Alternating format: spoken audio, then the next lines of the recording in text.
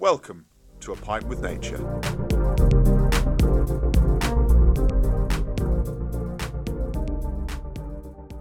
Don't stand so close to me. And why is that so? Why must you stay 2 meters back from me right now? Not that we're in the same room.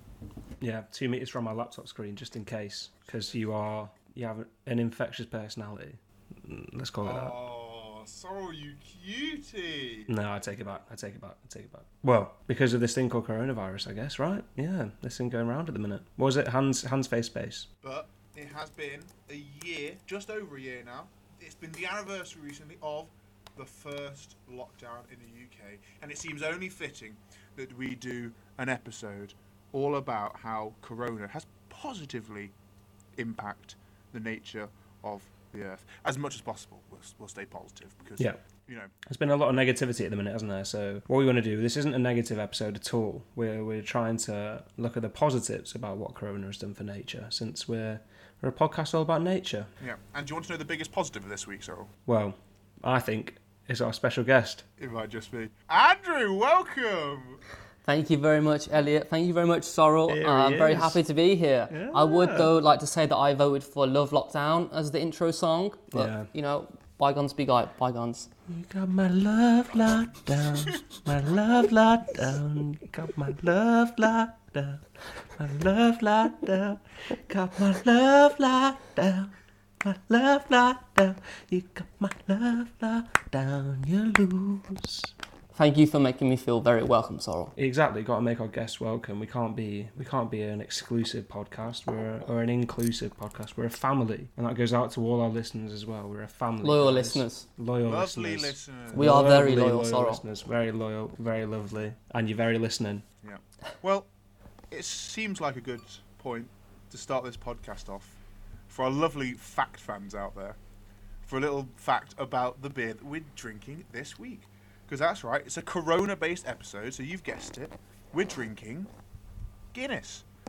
No, don't be silly. We're, of course, drinking the lovely beer, Corona. And as many of you might have guessed, their sales in the last year have taken a bit of a hit. You might have noticed when you went into your local supermarket that there was always one beer that was on offer in the last year, and that was Corona. And in fact, in the last year, the Corona brand, or the value of the brand, has dropped by £112 million. That's a lot. That is a lot. Yeah. But despite that, the beer brand that owns Corona is still the world's most valuable beer brand. Yes, AB InBev. They are one of the largest brewers, and they own all sorts, predominantly Budweiser, which is one of the best-selling brands in the world. And so they include Corona Extra in that figure. That's a good point. Corona Extra. It's not just Corona. It's Corona. Yeah, correct. Extra what? You've got to differentiate somehow, haven't you? Yeah, that's a good point, actually. Yeah. And you'd probably expect in the long term that Corona would now have, it's got a bigger name, if anything. Yeah. So in the long term, once everyone's had their vaccine, everyone will be piling on the Corona Extras. Yeah, that's a good point. I wonder if they'll ever make that £112 million back, just from, in the long run, from people going, oh, do you remember that? Do you remember that thing that happened? It's usually how stuff works anyway, isn't it? Well, I think if there's one thing we've all turned to in the last year, it's probably been beer, to be honest, hasn't it? Yeah, well, look at us. We've started a whole podcast about it. That's how extreme it's become. I can't lie, it's been rum for me. It's been rum. Oh, really? I mean, I have my fair share of beer as well, but rum's been the saviour, really. You got any rums that are your favourite at the minute that you'd like to recommend? Red Leg. Red Leg. Interesting. Yeah. Spiced? Yeah, of course. Always. Yeah, just like your personality. Oh. Right. Whilst we're drinking this lovely beer, it seems like a good point to move on and talk a little bit about how nature has been impacted positively in the last year by the coronavirus pandemic. So, I'll ask you first, Cyril. What have you been looking at this week? Well, I think one of the main things that I think everyone has noticed about coronavirus is it's not necessarily the virus itself. What humans have done to combat coronavirus that has then had the impact on nature or the environment, because lockdowns are the main things that have caused a change in the environment, because it's basically shut off human activity as we know it. One of the main things that wildlife, those animals that we care and love, they exist in our national parks. And one of the things that has actually bounced back are the populations of animals that exist in these national parks, because there have been no visitors from humans. So one of my favourite animals, just because it's such a funny looking animal, is the dugong, which is also known as the sea cow, and it's a vulnerable species. But in a national, also known as the manatee. Is the sea cow the same as the manatee? There you go. The manatee, sea cow, and dugong. Are dugongs the same as manatees? Maybe not. Maybe I'm lying. There is a difference. There is a difference. So particularly in the snout. So the snout of the dugong is broad, short, and trunk-like, and faces downwards with a slit for a mouth. Whereas the manatees have a short snout with a divided upper lip that curls around plants near the water surface. Oh. Also, dugongs are actually just smaller than manatees on average. Oh, okay, there you go. Well, so I was wrong. Yeah, but there we go. You could have been right. Every day is a school day. Exactly. Yeah. Well, we're learning. That's what this podcast is about. We're learning. We're educating ourselves and the audience, which is amazing. Education. Stay in school, kids. But yeah, so we'll talk about the dugongs. There was actually 30... Also known as the manatee. Before two manatee sumo wrestlers wrestle, what do they strike to start the fight? A golf club. Dugong. Yeah. Oh, no. How did I miss that? That was stressful, that was. I felt the real time pressure, bearing down on me to get that right. It was like countdown, yeah, I mean, wasn't it? well done for getting it, Andrew, but... Thank you. Sorry, just got to go back to you there for a second. You said golf club. Yeah. Would you like to elaborate at all? Man, a tee, golf tee, and a man. Put a man and a tee together. Isn't a manatee different from a dugong? Who solved this puzzle now? Anyway, there were 30 dugongs caught on camera in the Hat Chow Mai National Park, where tourism was just grounded to a halt because of the coronavirus outbreak. And that meant that, these sea cows could come back to the area where they were originally from. So I think that's the main positive to start with, is the lack of humans in national parks and national reserves has led to an explosion of life from these creatures that should have been exploding in those areas anyway. Yeah, I mean, you're right, Sorrel, because they're not the only example. There are many, many examples out there.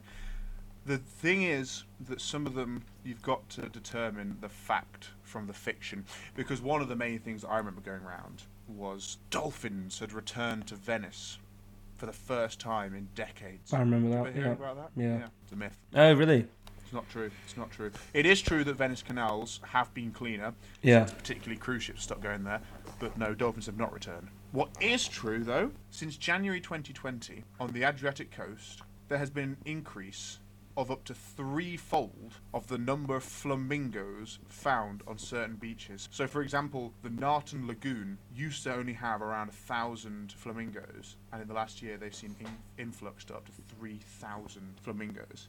And other beaches in the world have also seen the similar things. So areas on the Indian coast, for example, have seen 25% rises in the number of flamingos going there. So there are species that are definitely going back to areas that they should be in bigger numbers, but now are going back there more because humans aren't interfering as much. Yeah, I like that. I would like to add, though, Elliot, I don't think you've been quite up to date with your research. Ooh. So I think you'll find, Elliot, if you'd actually been up to date with your research, that although there was a myth last year going around about dolphins in Venice, in just the last week, they've actually had 2 striped dolphins in the canals in Venice. Oh, no way.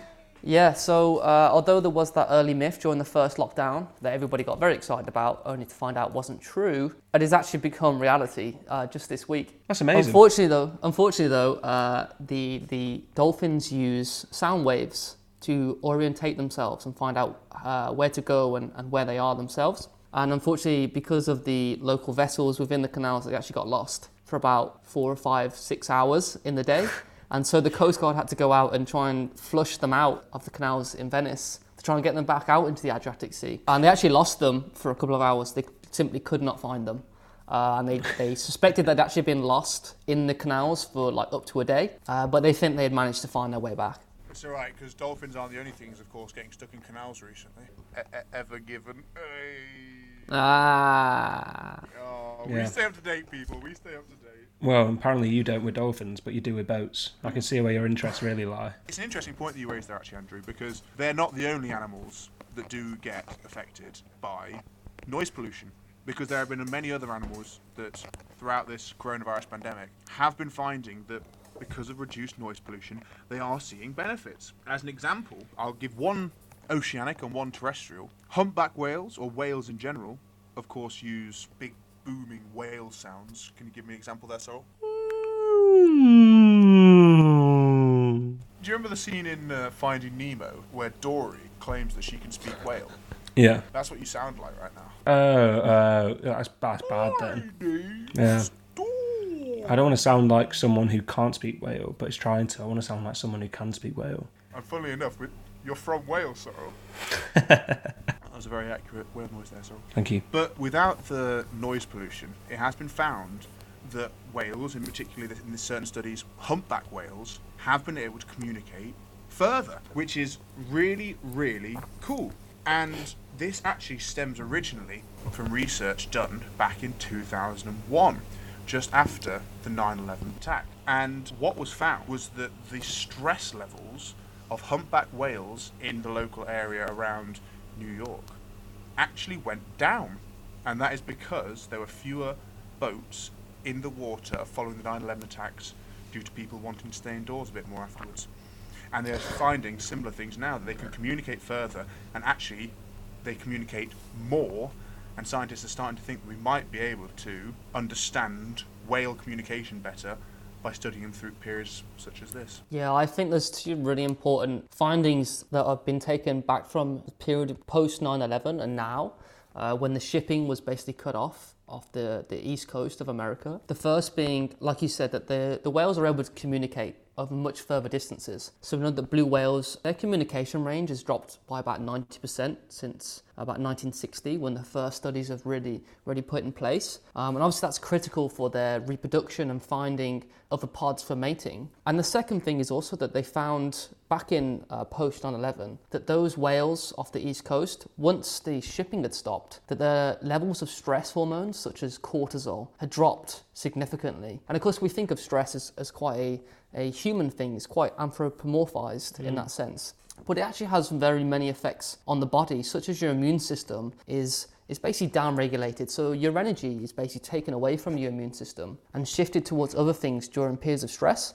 And so your immune system is down-regulated during that period.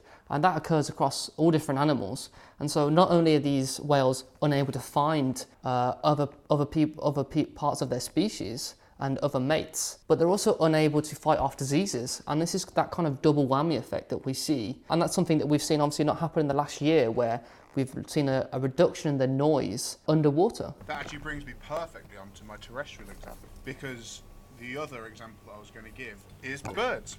Because birds in urban areas have actually been found to sing at a higher pitch and at a louder volume than their countryside equivalents. And this singing at a higher pitch and at a higher volume takes up more energy. Energy which, of course, as you were just saying, Andrew, could instead be invested in other activities such as growth or immune response. So we are potentially going to see, during times like this, that animals such as birds and such as whales are healthier because they don't have to put as much of their energy towards the sound that they make. The effect on birds has been quite profound, especially in urban settings. So for instance, a good species that's been looked at is the white-crowned sparrow. I think their Latin name is Zonotrichia leucophoris. Yeah, thank you very much. You think that might be the Latin name, do you, Andrew? Oh, I Google translated it and listened to it back a couple of times, but I gave it a go. It's usually my job to mispronounce things. Yes, Elliot, you're right. There's a large amount of mispronunciation on this podcast every single week from yourself. Yeah. But anyway, back to the birds, the little sparrows. So they've actually been a really good model animal for many years, looking at communication and how they're evolving and what signals they're showing off. So they've been studied for many, many decades, particularly by a Professor Derry Berry, which I think is just a great name for studying birds. I assume they do a lot of baking in their spare time. Nice. Terrible. Anyway. Oh yeah, terrible. Yeah. But no, it's a lot like being in a loud pub or a loud bar. When people are speaking around you, the environment is very, very loud. You tend to pick up your own speech. And this is exactly what happens with the birds.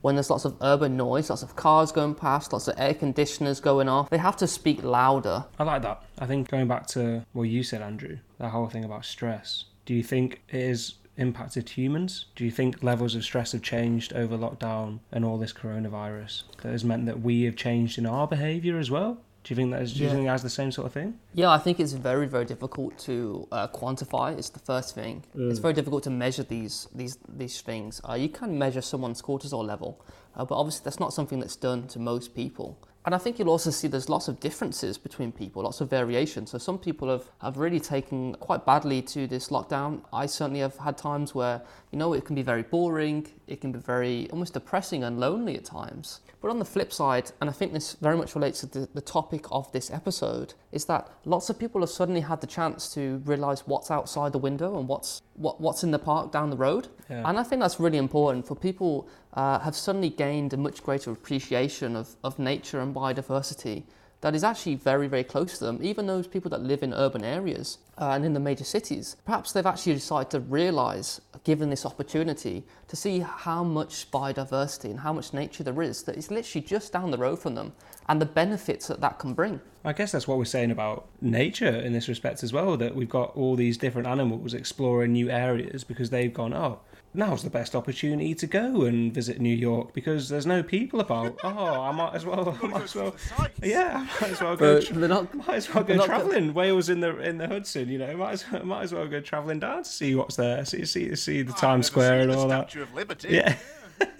But no, the first time that cougars were ever seen in Santiago, one of the big cities in Chile, the first time that they were seen was during this. In the urban environment was during this lockdown, which is exactly that. I think they were and they had to actually be removed from the city because obviously they're a danger to people, and when everyone was getting back to normal, they had to actually be removed, not killed, just taken back to their wild environment. But it's one of those things where they just, because everything was so silent, they just got really curious. And I think as you say, it's what we were doing. So let them. Why don't you go see what's out there?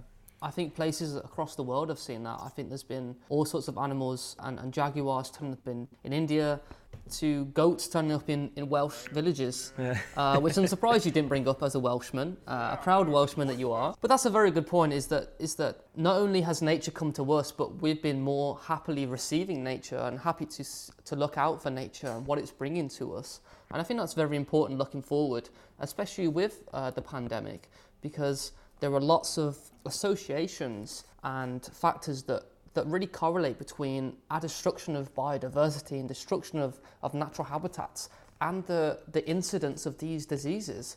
And so although this is meant to be a very positive episode, it's quite important to stress the fact that there is a severe risk of these pandemics reoccurring if we continue to do the behaviours that we currently have, and destroying wild nature and disturbing that ecosystem that has been developing for the history of the earth. Mm-hmm. Yeah, I mean, one of these, not necessarily it's not going to be everyone's favourite negative, this one. One negative that came out of the lockdown, especially in cities in the UK and across Europe, was pigeons. We're getting... Oh, yeah, if you could talk one negative of lockdown, pigeons have been driving me crazy. Yeah. Well, actually, they were... You say that...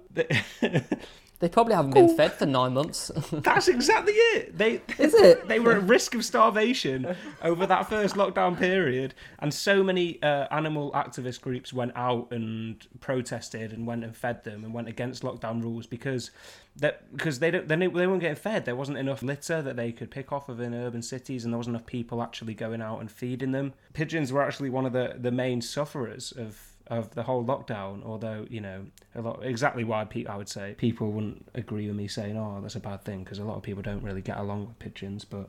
Yeah, I mean, pigeons isn't the only one, so I've been seeing a lot online about, in particular, like, South and Southeast Asian countries, like macaques and other monkeys sort of live quite closely with humans, and particularly enjoy being fed by tourists as well. They have been struggling, and plagues of monkeys, you'd almost say. Probably bad to say plagues during a pandemic, but still. Plagues of monkeys have apparently been fighting food often in parts of the streets of certain areas because there's just not as much coming in anymore from locals and tourists alike. Well, I've heard similar about ducks. You know, I think everybody grows up feeding ducks with bread. Yeah. And then Do that, are you, a lot of people have heard that you're not supposed to do that. You're correct, Elliot, because it actually disrupts their digestive system to be eating bread. There is an issue there. I think everybody grows up feeding ducks bread, and then perhaps a lot of us get to a certain age and we're taught that that's a very bad thing to do. It's very bad for their digestive systems. And something like lettuce is a much better alternative. It's also probably cheaper as well, which is a weird thing. Let us discuss that. Yes, let us discuss that. No, it's one of those little things that makes a difference probably to the ducks. But you're right, during lockdown, people were saying that the transition of people saying, don't feed ducks bread, that's a bad thing to do. And they missed out the second part, which was just feed them lettuce instead. They missed that second bit. And there's actually been quite a worry about the fact that the duck population in the UK is going to decline quite significantly because people are going to stop feeding them bread. Because they're not going to feed them lettuce because they just think they didn't get that second part of the message. Yeah. They didn't get that second piece of advice. They just heard, don't feed them bread. And so they're stopping feeding them bread. And now the duck population is going to crash. Well, here you go. This is, if there's any advice this week, is actually Andrew's piece of advice. We got special guest Andrew piece of advice. If you're going to go to the park, don't take a loaf of bread. Take an iceberg lettuce instead. Yeah, I would agree with that. I'd probably take a beer, And it rhymed. actually. It rhymed that as well, so. Yeah, it A did beer rhyme. for yourself, a lettuce for the ducks. Yeah, there you go. That's perfect. Yeah, I wasn't advocating for feeding the ducks beer. That's probably not the best idea. Yeah. We'll make that clear now. Let us move on to talk not about noise pollution, as we were earlier, but air pollution. And more specifically, how air pollution during Corona has massively decreased. And if you look across the board in Europe, every country has reduced the amount of nitrogen dioxide they are producing, as well as the amount of particulate that they are producing. And the biggest change has been seen in Spain, where there's been 61% less nitrogen dioxide emitted in the last year in compared to years before it. Why so much in Spain? Well, it's due to combustion engines, isn't it? The release of NO2. So I guess Spain did a really good job of reducing the amount of cars that they used to get around. But in, for example, Barcelona and Madrid, there was a 50% and 62% reduction in NO2 concentration respectively. So I guess in the major cities the amount of car use just went down quite a lot. But Spain wasn't the only one. France reduced their NO2% by 52%. United Kingdom by 45% in the space of a year in comparison to the years previous. There are a lot of countries across Europe that really reduced their NO2 production and CO2 as well and particulate. And this is important because, as one example, other than, of course, the climate change example, which is so important globally, but a more local scale, wild pollinators, such as bees, we throw back to the Hiver episode, can smell flowers better if there are declines in air pollution. That's pretty pollution cool. down, hopefully bees up. Yeah, pollution down, bees up. I like that. But I think it's time you stop polluting this conversation with pollution facts and we started polluting this conversation with something a little more up our street, which is what we refer to as the fact off. Yes, that's a very good point, Sorrel. It is time to move on to our fact off. And I would unfortunately like to congratulate you on winning last week's fact off. Well done, Sorrel. Thank you very much. Congratulations, Sorrel. Yeah, I'll take it. I'll take the win. Who did you vote for, Andrew? Sorrel. Of course. Yeah. I always back the winner. Well, of course, this week our lovely listeners, our lovely fact fan listeners, you will be voting between not one, not two, but three people. That's right. You definitely won't be voting between one person because that would be a pointless vote. Yeah, Not that two would. either. Yeah. There are three people to vote between this week. We have Andrew joining us in our lovely fact off. And I know you won last week, Sorrel, so you might think, oh, winners go first. But no, guests go first. I'll allow it. That's a lot of pressure, but It is a lot of I'll pressure. take it. But I reckon you can step Well- up to play, Andrew. Yeah, okay. Fact. I'll start then. Fact number one.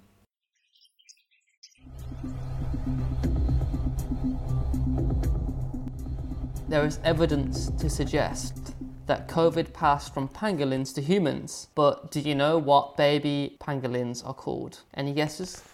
Oh, I'm going to say Pango Littles. Pangolittles? Elliot? Pangalangolins. Nope, it's pango pups. Oh, That's cute, isn't it? That's cute. That's cute. It's cute. That's good. I like Yeah. that. That's nice. That is a nice, cute fact to start us off. Pango pups. I like that a lot. What's a group of pangolins called? A pangalangalang. A panga gang. Yeah. a gang of pangs. There's no official collective noun for pangolins as they are a solitary species. Oh, wow. Pangolins are also not very well known, apparently. That's Google. All right. Well, shape up then, people. Start searching pangolins to prove Google wrong. Yeah, here we go. Everyone listening, please search pangolin right now. Let's get those searches up for those lovely pangolins. There's pango pups and there's ganga pangolins. Don't use Google, use Ecosia. Oh, yes. Sorry. Yeah, great shout. Ecosia. Great Yeah, shout. Ecosia. Shout out Ecosia again. But yeah, I like that. And I Pango also, pups. double fact almost there, Andrew, by saying that there's no collective noun for a pangolin. Which Yeah. Yeah, that is also very true. That's Yeah. very good, very good. All right then, Sorrel, as Yeah. you did win last week, I'll let you go. I'll go ahead next. of me, I'll go course. next. So you go next. So we've been talking a lot about how human impact the lack of human impact has meant that a lot of animals can explore. And one of those examples happened in South Carolina in the US, where there was an alligator that came from a lake where they live. Carefully. And all he had to do was cross a road. I mean, it's not very far. Why did But the alligator cross the road? why did the alligator cross the road? Why did this is the fact then, I'll phrase it to you in a question. Why did the alligator cross the road? Why? To get to the shopping centre. An alligator in South Carolina, while the shopping centre was closed, the security for the building found a huge male alligator roaming the shopping centre Well, didn't they lock it? streets. You would have thought they would have locked it, wouldn't you? I mean, as a security guard's job, you're going to roam the shopping centre, but the security guard in himself or herself had to get into the shopping centre to begin with, so maybe they left the door open behind them. No disrespect to shopping mall security guards. I'm sure there's many a thing to do, but number one on my checklist would probably be to lock the doors. Yeah. Especially when I know there's alligators Yeah, around. exactly. Number one, But, you know. lock the that's doors. Number me. two, check for alligators. So, Yeah. actually, no. Number one, he should have done number one, check for alligators. Number two, lock the Yeah, doors. and then locked. Yeah, you don't want to lock But- yourself but, in yeah, with an alligator. Yeah, he locked the doors and then he checked for alligators, which was the wrong order to do it. So at least, but they've learnt their lesson. So it's Every day's a school day. every day is a school day. Yeah, but there you go. Yeah, so alligators in shopping centres, all because we weren't there. That's my first fact. Yeah. On to you. Very nice. First fact for very you. nice. Here's my first fact. During lockdown, many businesses have been affected, of course, and many have lost a lot of money, including zoos. Yeah. And there's been a lot of negatives because, of course, you have to pay to look after the animals. But not only that, but a lot of the more intelligent and social animals, such as gorillas, otters, and meerkats, have apparently demonstrated behaviour that suggests they are actually missing the human visitors that come to see them in the zoo. So not only are we not allowed to go and see them, but they are actually missing us and want us to go back. And in the Orana Wildlife Park in New Zealand, some of the keepers have actually said that many of the rare and endangered animals continue to show up for their daily meet the public sort of talks that they do. But is that not just because they're expecting a meal at some point or some kind of treat? I mean, yes, it's probably a bit of the training part. That's very true, Andrew. Thank you for ruining my fact. No, I'm simply just curious to learn. But certainly they have been showing behaviour of missing the humans that come to see them. But it's not all doom and gloom and missing humans, because actually during lockdown, Ocean Park in Hong Kong has had Ying, one of the resident pandas, become pregnant after 10 years of attempts. And they reckon it could be due to Lack of the people. lack of visitors Yeah. coming Wow. to see the pandas. Oh no. So some animals are missing you, others such as the panda Are not. I'm glad you're not there, because it Nice. gives them time to Yeah. get down to busyness. Well, I like that. I mean, so there's something we can point out here. When zoos do reopen, the UK ones are especially good at promoting conservationism, and they're pretty good at maintaining the welfare of the animals in the zoos. So please go and visit them, get their money back up, and go see those animals that are missing you. Especially if you look up your local zoo and have a look what they do, it's a good way of supporting conservation, which at the moment has been obviously put on the back burner a little bit during the pandemic. Yeah. It's a nice, easy... As and fun way outlined to- by this podcast. Yeah. Yeah. This is what conservation has become. Three Lockdown. guys sat with beers at their laptops. Yeah. Yeah. And with that, Andrew, your second and final fact. My second and final fact comes back to the birds that were mentioned earlier. When we're talking about the noise pollution and the effect that has had on birds, the model species that is often used is called the male white-crowned sparrows in San Francisco. I'm going to go to the more obscure fact that I found about these, and that is that scientists have found that they can walk at about a third of 1 mile per hour on a treadmill, quote, without tiring out. That's what science in the 21st century has brought you. And I'm all here for it. That's something that has been one of the most pressing questions on my mind in the past few years is how far can the male white-crowned sparrow walk on a treadmill? At what speed? And also, Sorrel, did you know that yesterday? I didn't. Well, every day's a school day. Yeah, there we go. Yeah, nice. Every day is a double school day. So this species of bird, not only can they walk at a third of a mile per hour on a treadmill without tiring, as we found out, but the males themselves are actually bilingual. They can speak 2 different dialects, right? So when they are first hatched from the egg, they start to pick up the local dialect, the song that is not necessarily Spanish, mostly North American, but you're not far off. Again, Italian, a little far away, but you're on the right tracks. These male sparrows are actually bilingual. So when they hatch from the egg, Finish. they pick up. No, don't finish. I finished. Good fact. Already said it, already used it. That was so accidental. So also the males of these sparrows are actually bilingual. So when they hatch, they start to pick up the local dialect of the males around them that are singing. And so if they're on a border, they can actually pick up 2 different song dialects. And so they can actually become bilingual and talk to different dialects of the females within different populations. Oh, well, there you go. That's a double fact there.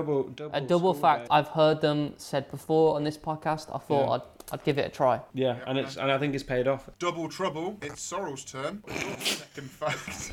All right, I'm going back to the US and talk about something positive that used to be something negative, and I guess it still is something negative, but it's actually more positive, even though it's probably still a negative. Basically neutral. Let's say neutral. Let's cut out the middleman. Fatal vehicle collisions, not where the people in the car have died, but where the animal has died. So animal collisions where the animal has died. Roadkill in the US of big animals. So not like squirrels or birds or anything like that. Deer and elk and moose and all that. An elephant. Yeah, those famous US elephants. Yeah. Blue whales, they're pretty big. Blue whales, There's they probably love more. to. There probably are more in the US. I bet there are in zoos, public collections. Yeah, blue whales. Yeah, I think you're right with that one as well. They love crossing roads, don't they? Why Why did the blue whale cross the road? Couldn't find the ocean.